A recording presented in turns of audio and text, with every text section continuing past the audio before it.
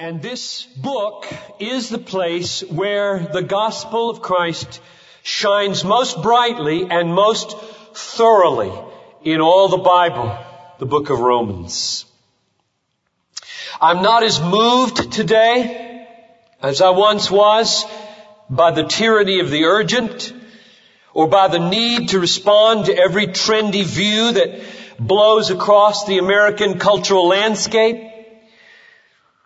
I'm well past midlife, and my confidence has grown very deep that the way to be lastingly relevant is to take your stand on old, tried, unshakable truths rather than jumping from pragmatic bandwagon to bandwagon, trying to do the latest thing to make things happen in the church.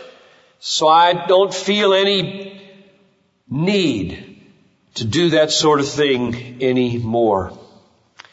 Romans is solid. Romans is durable. Romans is reliable. Romans is unshakable. Romans is old. Romans is thorough. It fits where I am in my latter chapter. Now, I've got a history with this book, and I want to tell you the history. The reason I venture so much personal stuff this morning is because this book is personal. There's a lot of Paul in this book. He starts off with himself, maybe. We'll check that out in a minute. Has a lot to say about himself in Romans 7. To be an authoritative apostolic spokesman in the Bible didn't mean you had to not talk about what God was doing in your life. Some people, I just got back from 10 days in England, and there's certain staid churches and certain traditions where, like my hero Jonathan Edwards, you can read 1,200 sermons of Edwards and you don't hear one word about Jonathan Edwards. It's all about God. That's overdone.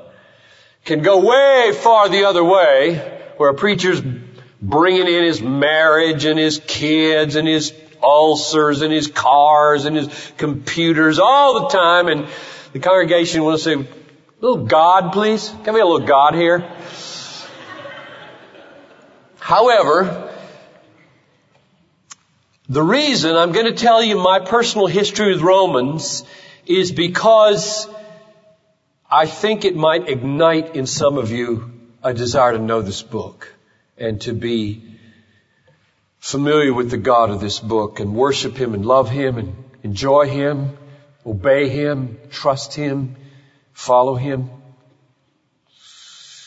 I don't remember my conversion. I was 6, my daddy tells me, at my mother's knee in Fort Lauderdale, Florida, at a motel on vacation in 1952. All I remember is believing. I've always believed as far as I can remember.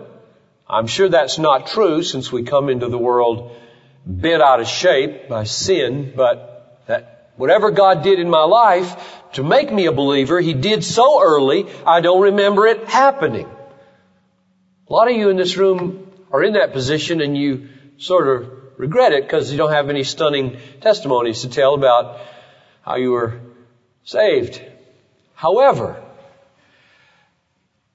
I learned what happened to me from Romans. I'm going to tell you what happened to me.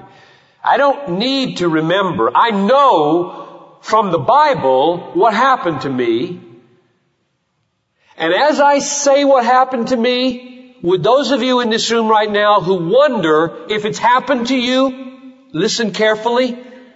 We prayed downstairs that at this point in the service, not just at the end, but at this moment right now in the next 60 seconds, God would save people. That's how it happens. God breaks through the Word. He makes plain the gospel and the need and the glory and the sufficiency, and He does it. There are 4 things. 1,